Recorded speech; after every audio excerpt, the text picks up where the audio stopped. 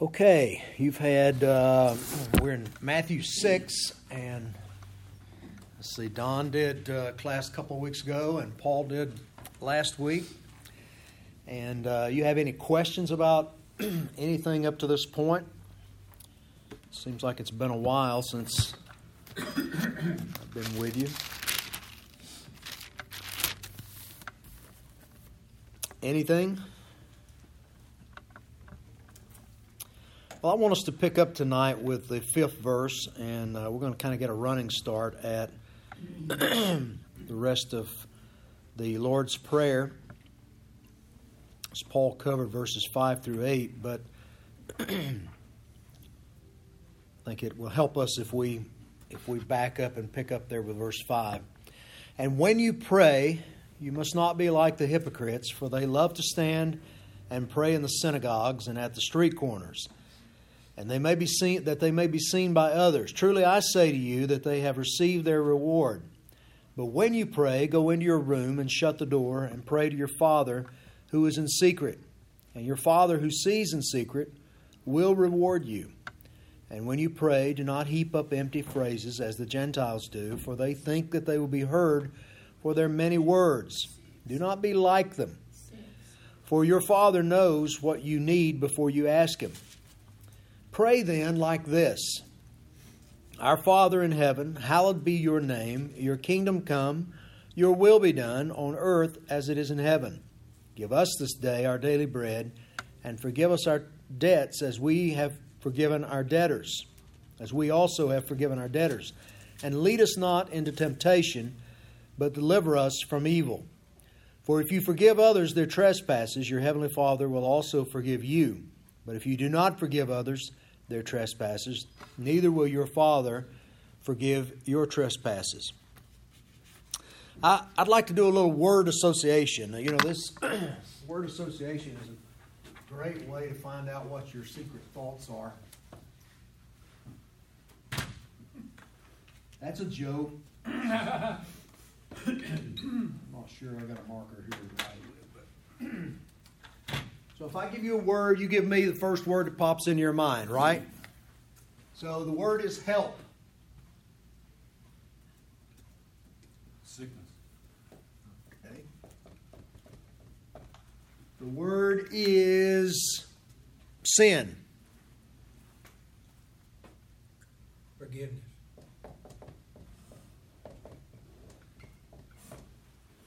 The word is need. Sublime. Supply. Supply.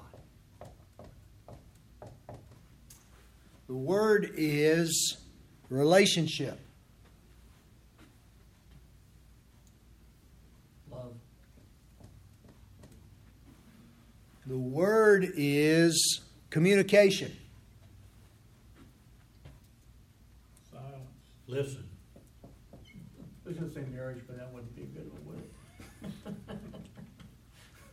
Silence. You said it. I wrote it down. The word is Father. Son. The word is hallowed. Holy. Holy. The word is prayer.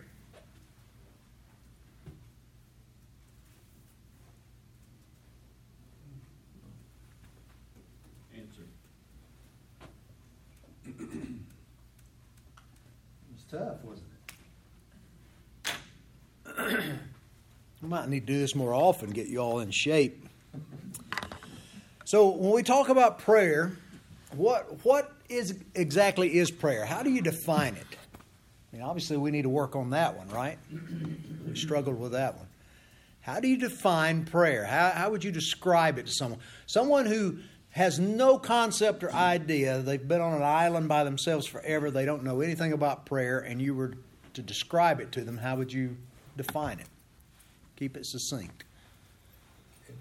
Your communication with God about things He already knows.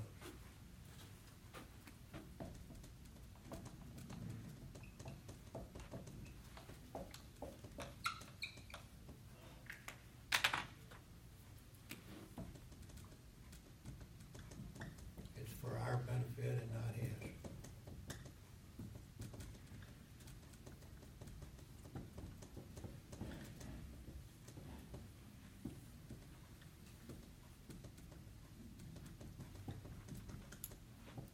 I didn't get that out of any textbook, I guess. You just made it up. I did.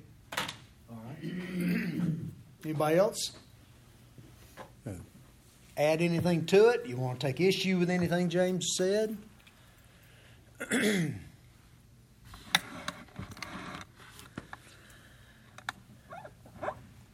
think probably the best definition I've read says it this way. It says intentionally conveying a message to God. Intentionally conveying a message to God. Some people might describe prayer as simply talking to God. Might be fair. Talking is a little bit more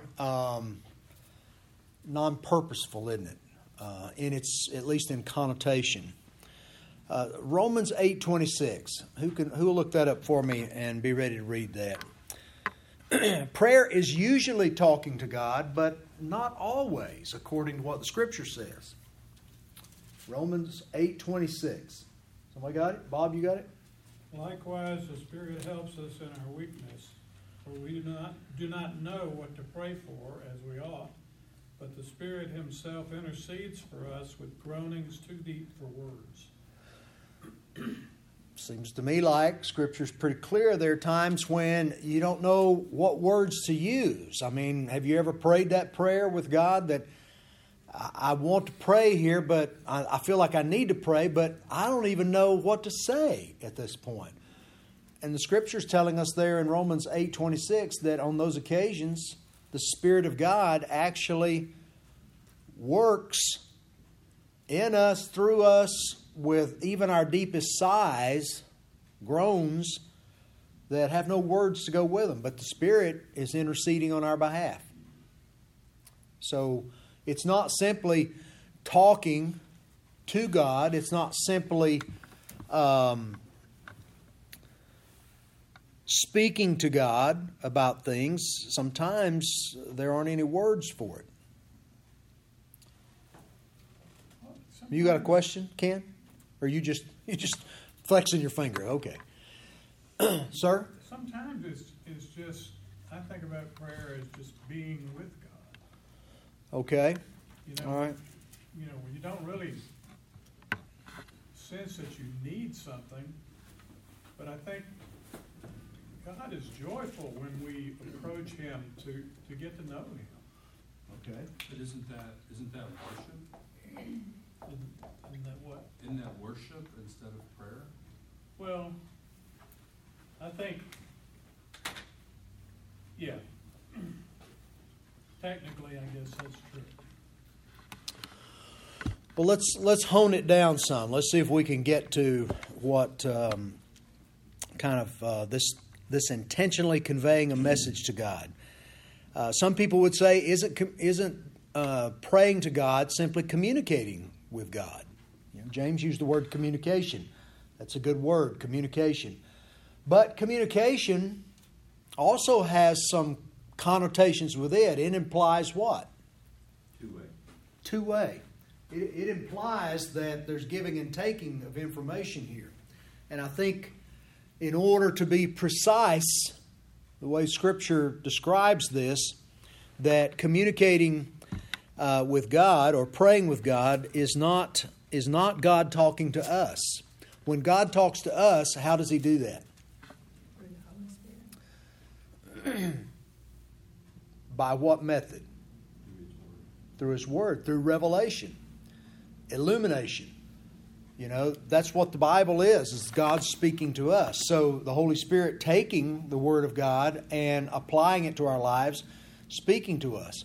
The problem we have, and this is the problem that people have when they consider prayer as a two-way communication with God, then the communication we're receiving from God becomes very subjective, right? It can become very subjective. So I can interpret an inner feeling or emotion as God told me this, when in fact, that's a very dangerous thing to be doing. Okay? That's why God's given us His Word that's the same yesterday, today, and forever. It's inspired by God, and God uses His Word to tell us exactly what He says. Now, someone walks up to me and says, God told me this, and I will ask questions. How did God tell you this? Well, I was praying and God said this, or God impressed upon me this. I'm not going to say that God won't do that or can't do that, but I am going to say this. Make sure that you link, that you're able to hitch what you believe God has spoken to you to the Word of God. Make sure that what God said to you, what you're perceiving, you can verify through the Word of God. Okay? Because that's our ultimate authority. And that protects us from going off on a tangent. And some of the questions out there in modern evangelicalism today have to do with people who have kind of taken a mystical approach to this relationship with God. I was sitting on my back porch and God just spoke to me. Well, that's a very dangerous thing to do. That's new revelation. If God spoke to you, that can be considered new revelation, which the Bible's pretty clear that no one should add or take away from God's Word. This has stood the test of time for a long time, right? So to go in and casually start adding to it, that's what if I can pick on them a minute, that's what has gotten the Catholics in trouble. They put more emphasis on what the Pope says now as being more relevant revelation than what's been written in the past. We do just the opposite. We say, this is the Word of God that stood the test of time. It stood through years and years of the church examining it and proving it over and over and over. And we believe it's the inspired Word of God, come from Him to guide, direct us. And His Holy Spirit takes the Word of God and illumines it for our understanding and application to our lives. And this is how God speaks to us. I pray to Him. I intentionally convey a message to Him. God speaks to me through His Word. Make sense?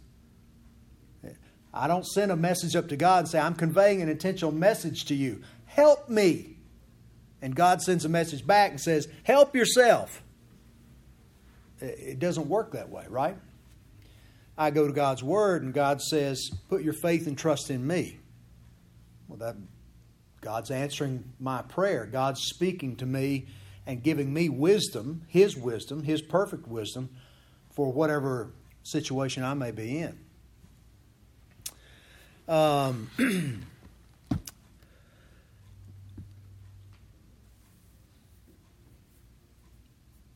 So we need this word also intentionally as part of the description. People are always conveying messages to God. Okay? Right? People are always conveying messages to God. You've got somebody in your life that doesn't have, they don't understand who God is. They have a very atheistic perception of who God is. This is the message. We're all always conveying messages to God, right? Our thoughts, our attitudes, our actions, are sending messages to God, and God's receiving them all. But an intentional conveying of a message is what prayer is. These messages that we're always conveying may not be helpful messages or good messages or quality messages or any of those things. For instance, you could be sending a message to God that God's not important, or God's not relevant in this particular instance in my life, or God does not care about me and my needs, or God doesn't exist. Your actions, attitudes, thoughts could be conveying that message. Well, you wouldn't consider that a prayer, would you? You consider that just lunacy, probably. Right? Y'all are really serious tonight. I'm feeling a lot of pressure. Well, you've been gone, and we're just anxious to hear. You're getting back into the saddle here. You're getting acclimated again, right? Is that it? So these messages that we're always sending, they're clear. Sometimes they're clear to us. Sometimes we pick up on them, but God always gets them. He's always receiving them and discerning them. So intentionally conveying a message to God. Let's make that our definition. I think that's a good one.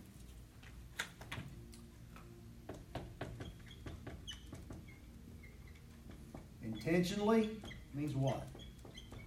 On purpose. On purpose. You thought about it. It's premeditated, right? Intentionally conveying a message to God. A good working definition for prayer. There are at least 5 different kinds of messages, prayers that we offer to God. One, you can ask God for anything, right? It says you have not. Why? Because you ask not. This is the most common and basic type of prayer. In fact, most of us, if this would probably characterize our prayers, we're always asking God. When we list prayer needs, tonight we had a praise prayer. Okay, that's a little bit unusual for us, isn't it? Most of the time, we're thinking about needs, sickness, things that people have going on in their lives where we're needing something from God to offset something that we think is not comfortable or helpful in someone's life. So asking God for things. Ask, it will be given to you. Seek, you shall find. Knock, it will be open to you. God delights for His children to ask Him for things. You know, a dad may get tired of that after a while, right? His children are always asking him for things. But, you know, if your children are asking you for good things, things that you want them to have, how do you feel about that? Dad, I'm going to be working on my biology tonight. Would you let me read you this chapter? You know, while I do that. Well, sure. But Dad, would you read this chapter for me and then tell me what it says? Different ask, right? Not so delightful for Dad. And I think we could say the same thing for God. God looks for us to ask Him for things that are beneficial to us as His children and beneficial in His kingdom's work. Thinking about those things in that relationship rather than just always kind of a selfish, I want, or need, right? But He does delight in us asking for things that we need. You can also praise God or wonder about God or adore God in prayer.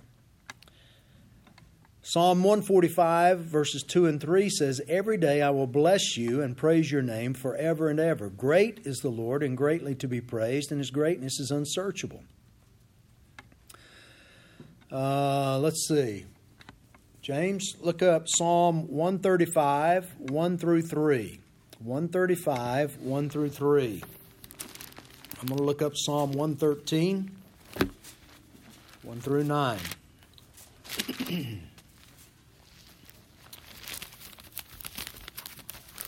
You there? Go ahead. 135, 1 through 3. Praise the Lord. Praise the name of the Lord. Give praise, O servant of the Lord, who stands in the house of the Lord, in the court of the house of our God. Praise the Lord, for the Lord is good. Sing His name, for it is pleasant. Psalm 113 says, "Praise the Lord. Praise, O servants of the Lord. Praise the name of the Lord. Blessed be the name of the Lord from this time forth and forevermore, from the rising of the sun to its setting. The name of the Lord is to be praised. The Lord is high above all nations, and His glory above the heavens. Who is like the Lord our God? Who is seated on high? Who looks far down on the heavens and the earth? He raises the poor from the dust and lifts the needy from the ash heap, to make them sit with princes, with the princes of His people. He gives the barren woman a home, making her the joyous mother of children." Praise the Lord. So you can praise Him or wonder at Him, adore Him, and this is a suitable and effective prayer. So when we're conveying this message to God, we can ask, we can praise. What else can we do? About thank. You can thank God. for things that He has done, He is doing, for who He is. Thank Him for His gifts and His acts. This is not the same as praising Him for who He is, for that's His nature. But this is identifying specific blessings and actions from His hand. And the Scripture is clear that we should thank Him for all things, right? Give thanks in all things, because this is Christ Jesus' will for us. We give thanks to you, Lord God Almighty, who is and who was, for you have taken your great power and begun to reign. Revelation 11:17. I don't know if we want to take the time to read them, but Exodus 15, after the crossing of the Red Sea, Moses breaks forth in a song of praise to the Lord. It's a prayer. It's a prayer of gratitude for what God had done. They had just gone through the plagues where God broke the stronghold of Egypt and then brought them through the Red Sea, parted the waters, and Pharaoh is giving chase with his armies, having second thoughts for letting them go, and God overwhelmed them and wiped them out. So they break into a song. He leads the people in a worship song, a prayer of praise and thanksgiving to God. 1 Chronicles 16, 8 through 34. Another time where we see the people giving forth in a prayer of thanksgiving to God for His blessings and His actions. We do pretty good at asking, and we do probably pretty good here. We tend to thank God for things that are easy to thank Him for, though, right? You know, Lord, thank you for life today, for the food that I've had today, for, safety that I've enjoyed. Not so thankful for the cold, or the cough that I have right now. But, what's up with that? If I'm to be thankful in all things, what could God possibly do with that? How can I possibly approach that as something to give thanks for? I don't know. Maybe it can be, Dave. Can be a little bit of Paul's action in 2 Corinthians, where God says, I put this thorn in the flesh to keep you humble. Maybe we need to be humbled and dependent upon Him. I can't deliver that presentation tomorrow in my own strength. I got to lean on God because I'm hoarse and coughing, and if God doesn't do it, and then when He does, you give thanks because He's given you an opportunity to see how His strength works and how faith and trusting Him in situations is designed to work. What about that bad report I got from the doctor or the call I got from my, auditor? All these things, are things that we cringe at, that we want to run from, but the Scripture's clear that we're to look for all these things as opportunities to thank God for what He's doing in our lives. And that takes some engineering of the mind, doesn't it? Take some rehearsing. How can I give thanks for this? Maybe I can't even recognize the path I need to go down to be able to give thanks for this. This was so hurtful. This is so difficult. I'm going to walk away with this, but I'm having a hard time figuring out how I can be grateful for this. But I can take it in faith, knowing that God's producing something in me. He's doing something for me through this that's going to benefit me, even if I never realize what it is. So giving thanks in faith to God. So prayer of thanksgiving is something that we should do faithfully. What else do we do in prayer? Confess, but who likes to do that? Confess. We've been making that an intentional part of our Sunday morning worship for some time. And it's, to be honest with you, can I just be frank with you? We don't like it. We don't like it. It reminds us, I think, of our tendencies to be rebels toward God, to have bad attitudes and all those things. We would prefer just to spend time offering supplications to God, which is the asking. We'd rather ask God for things. I'd rather ask God to give me things than admit to God the ways that I've let Him down or disappointed Him or failed in living for Him. But yet, when you look at the Scripture, there's very clearly a pattern, a gospel pattern, throughout the Word of God. And that gospel pattern mirrors how we offer prayers very often, how we do them in our worship services. When you look at Isaiah, in chapter 6 of Isaiah, you see that he begins with, adoration or praise. And it's very important when we approach God that we approach Him with that attitude, with a heart lifted up, acknowledging that there's no one like God, that He is far superior to us. As we do that, and Isaiah says this, he says, I saw the Lord high and lifted up. And after he saw the Lord high and lifted up, what happened? He saw the great lack in himself, didn't he? Woe is me, I am a man that's undone. I've got unclean lips. When you see the holiness of God, when you see the glory of God and His rightful position, when we get our eyes up, see what we do, we go through life day by day. We have a tendency to bring God down to our level. We turn Him into another man like us. We humanize Him. We lose perspective of His holiness, His otherness. When we take the time to be intentional about getting our eyes upward where God rightfully sits, the Most High, the Supreme Being, sovereign, providential, holy, without sin, hallowed.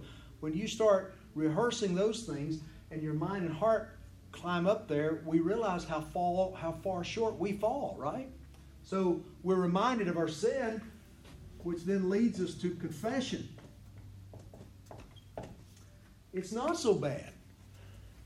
When you realize that confession really isn't that painful. Because of why? Why is it not painful? It's painful if pride has a stranglehold on my life. You mean I got to admit that I failed? I got to admit that I'm not perfect. I got to admit that I made a mistake or I did this or that. But when we come to the realization that it is what it is, we are all sinners. Humanly speaking, we're sinners. And confession, owning that, is not painful because why? Because Christ has paid for our sin. He suffered and died. He's already paid the penalty. All I'm doing now is owning it, surrendering it. And God says if you will confess your sins, that He is faithful to forgive. 1 John 1:9, which means He cannot refuse to forgive because of what Christ did on the cross. Because the payment has been offered, sin is covered. Well, great. I've got my eyes upward on God. I've realized how far short I fall, and it's easy for me. It leads me into my confession. And once I realize that God forgives because of Christ, Thanksgiving is easy, right? Should flow right into Thanksgiving. And coming out of Thanksgiving, then I'm ready to start praying for needs and concerns and to ask for the things that will please my Father and delight my Father rather than the things that are offered up in selfishness or self-centeredness or with a cockeyed view of life, right? So I've gotten myself aligned with God. I've gotten myself I've dealt with my sin, the things that have gotten me off path, got me looking at life wrongly. I've given thanks for those things, and now I can ask God for the things that come to mind, come to heart, that are available to me. I can ask with a heart that's prepared to receive answers in the way that God wants to give them. Maybe God answers my prayer no, or not now. So I can pray that and trust Him with it, even though I may not like the answer He gives, because I've walked through these paths. If I just go straight to ask, that's more reflective of a child at Christmas going to the mall and climbing up into Santa Claus' lap and saying, "Here's what I want for Christmas. Here's my list." Right? Okay. So we thank Him for His gifts. We confess our sins and tell the Lord that we are sorry. I acknowledge my sin to You, and I did not cover my iniquity. I said I will confess my transgressions to the Lord, and You forgave the iniquity of my sin. Psalm 32:5. Psalm 51 obviously is David's great confession of his sin with Bathsheba after being confronted by Nathan. In Ezra chapter 10, All the people owned the sin of intermarriage after God had forbidden, and offered a prayer of confession to Him for that. There's a fifth thing that you can do in your prayers. Any takers?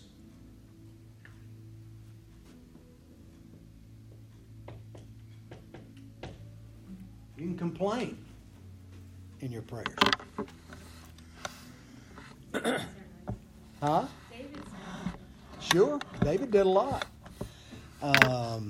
His imprecatory psalms are something to read. You know, he's kill him. You know, that's a complaint. Not happy with the way things are going. You can complain to the Lord. Psalm 142, 1 and 2. With my voice I cry out to the Lord. I pour out my complaint before Him. I tell my trouble before Him. Now, are we saying that it's good to have a complaining heart toward God? Or for God? With God? That's not what we're implying here. Philippians chapter 2, verse 14 says, do all things without grumbling or disputing.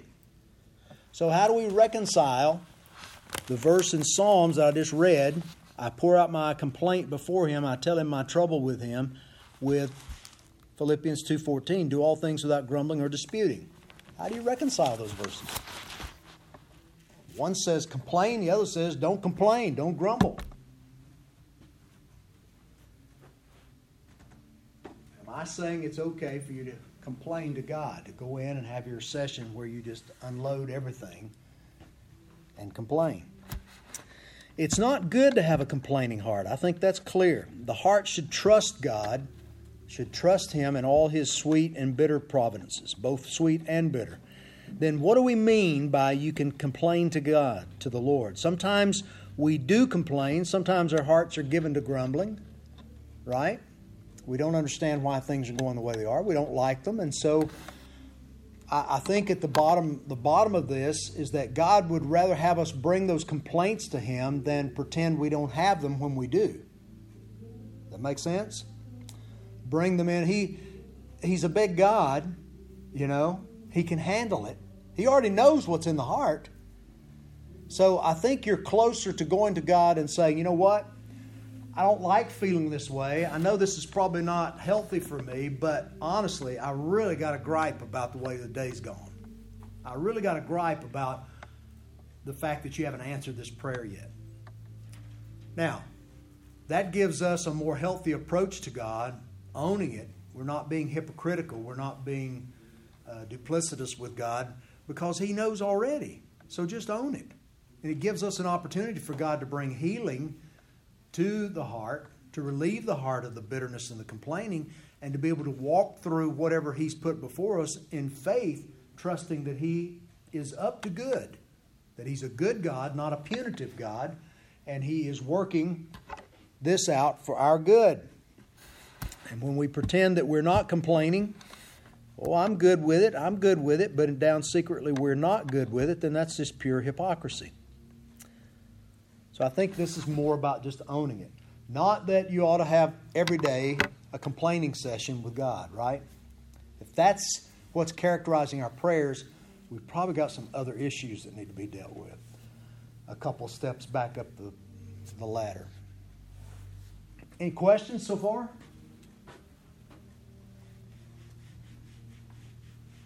I guess complaining is intentionally conveying a message to God, but I think about when they were on the brink of the promised land, they were complaining. They complained all the way. Well, yeah. They were less than 30 days out of Egypt and they were grumbling and complaining. You know? Yeah. So that had to get old. Sure it did.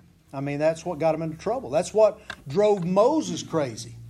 You know, is that Moses was listening to that all the time, and that's why he would lose his cool with them. That's why you remember, he struck the rock rather than speak to the rock, and that's what kept him out of the promised land. And the reason he did was because he was so angry at the people because of their grumbling and mumbling, is that they didn't trust God. And that's at the heart of our grumbling and complaining, isn't it? God says all things are working together synergy, friction, good and bad, working together for those who love me and are called according to my purposes. So, when something negative, something unpleasant is happening in my life, and I'm complaining about it, and I'm preaching to myself here, when I'm complaining about it, when I'm unhappy with that, I'm saying, essentially, I don't trust you, God. I can't believe that promise that you made, that you're making all things work together for good. I'm saying, I have a better view of this than you do. You're not paying attention. And this is not fair that I'm having to do this. So going in and admitting that and saying, I realize I'm complaining about this, and I know this is not healthy for me, and it's not delighting your heart. I'm owning it. What I need is for you to help me change my attitude and be able to walk in faith through this, not complaining, not grumbling and murmuring, but trusting you, which is the sign of maturing in the faith with God. That's a great connection to the children of Israel in the wilderness. What about... Can our trusting be questioning? You know, all things work together for those who love God for good according to His purpose. Right. Is it sometimes when things happen that we don't understand, but we believe the truth of that verse, Romans 8:28. Is it wrong for us to say, God, I don't get it? Sure. That's wrong? No, I'm saying no. I would think that's a heartfelt prayer that's coming from someone who doesn't understand. What was the father of the epileptic? You know, that cried out, "Look, I believe, but help my unbelief." You know, I believe, I trust you in this, but I need help. You know, I want to believe, I want to trust you in this, but I need you to help me. You know, to help me get through this, because everything in me wants to complain about this. Everything in me looks at this and says, this is not right. There's no way this can be good for me.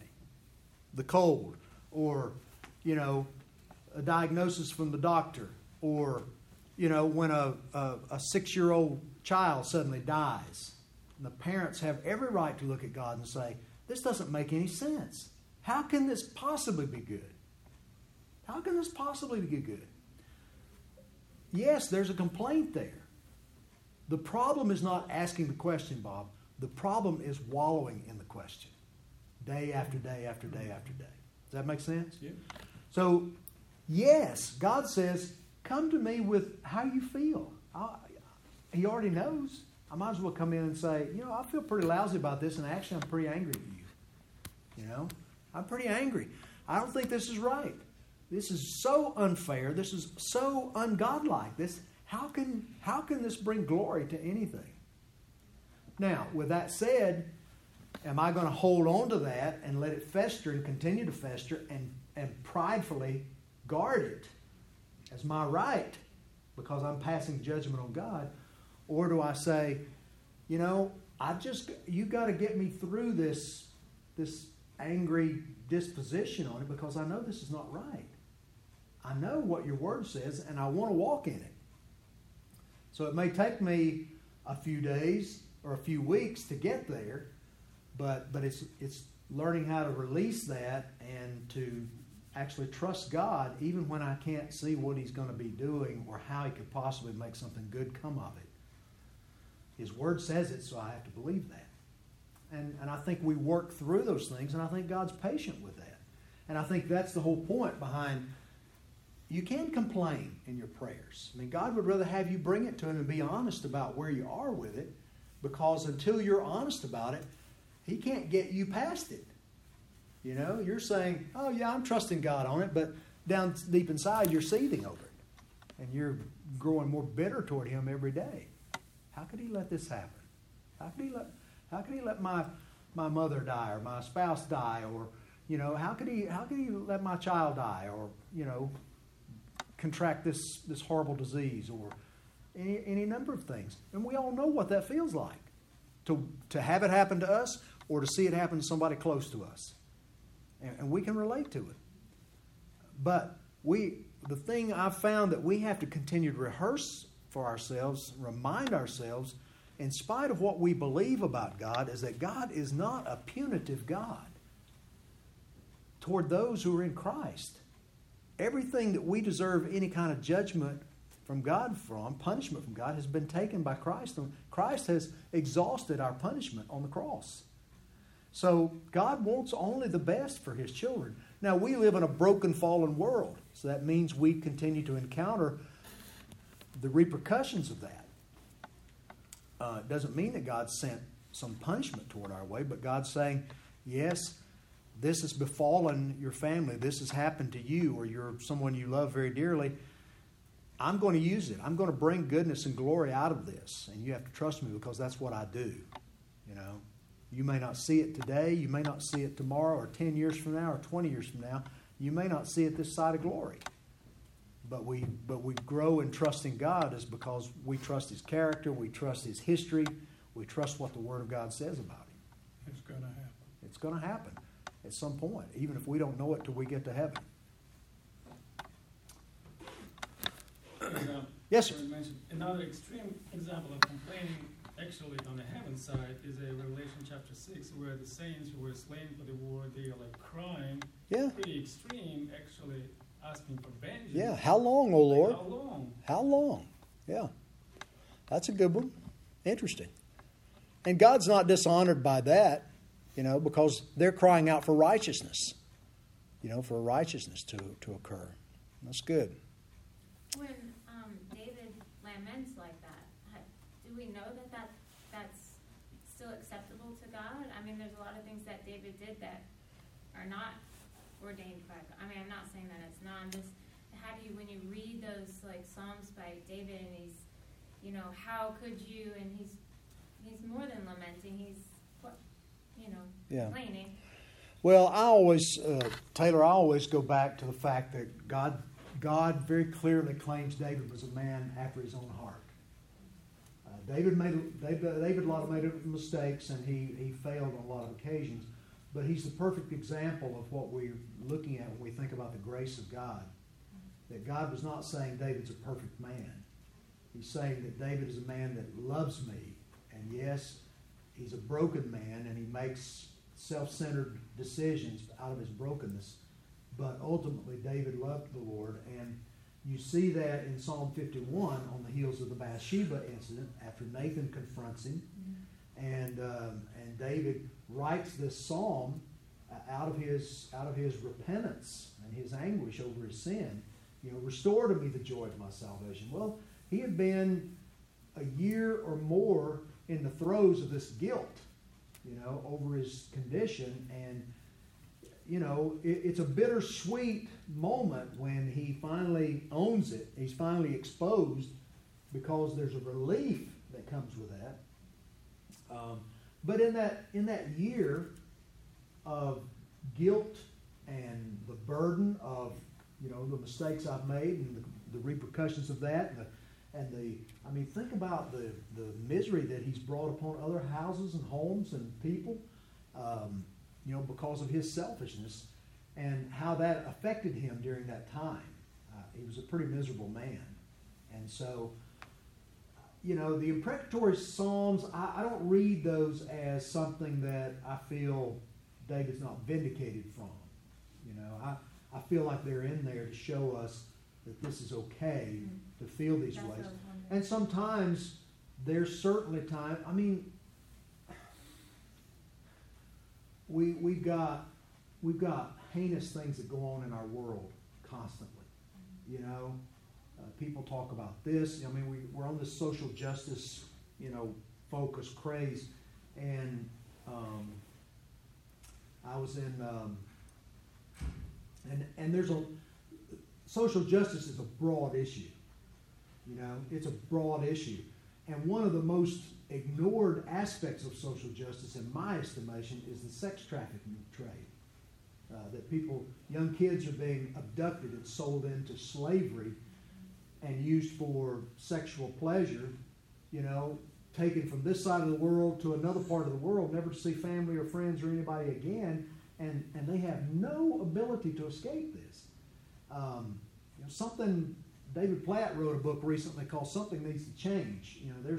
There's young people that are powerless, absolutely powerless to do anything for themselves, that are suffering like this. Am I wrong to pray God's judgment upon people perpetrating these things? I don't think so. I think that's a prayer that honors God, because I'm crying out for righteousness, for justice, for the helpless, for the innocent, for the martyrs. I don't think God... I'm not saying, Lord, let me take a sword and cut their heads off, and exact vengeance on them. He hasn't called me to that, but I certainly am praying for judgment. I can pray for their redemption. That would be an even more gracious prayer. But sometimes the egregious nature of some of these sins, I think we blurt out, Lord, kill them. Get them off the face of the earth. They're look at what they're doing to these people, these innocent people. They're ruining lives, and I mean, our nation, has killed 50 million babies in the last 50 years. Think about that. 50 million people that would be walking around, generally speaking, today are not here, of all ages, from 0 to my age. And think about the gifts that this world's been denied. Think about the intelligence and the creativity and talents and things that have been denied in this world. And who knows how many other Einsteins would have been born, and how many other great leaders, Abraham Lincolns and people would have been walking the earth today. We lament some of our current political leadership and some of the things and shenanigans going on. Who's to say that there was a couple of leaders in that line of 50 million that would have made a huge impact in the lay of the political landscape today, had they lived?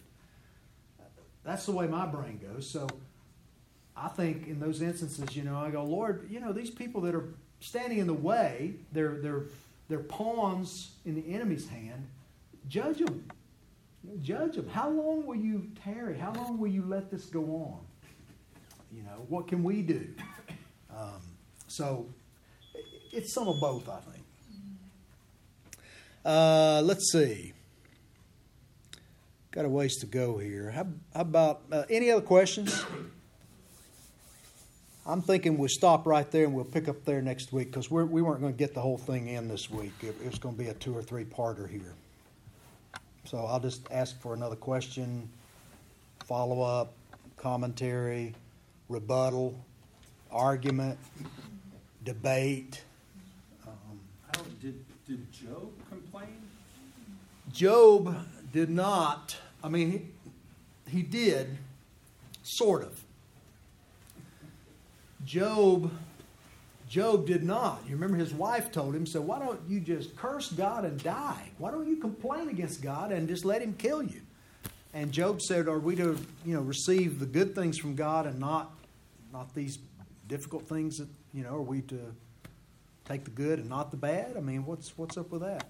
But later on with his friends, his so-called friends that were constantly bombarding him with their arguments as to why he was guilty of something. They accused him of being guilty of sin. God's judging you and punishing you because you're guilty. And at some point, Job finally had enough, and he did begin to complain. Okay? And that's when you get to chapters 38 and following, where God reads him the riot act. Oh, Job, where were you when I carved out the seas, scooped out the seas of the ocean? Where were you when I cast the stars into the sky? Where were you when I created? I really could have used a guy as smart as you. I could have used your help.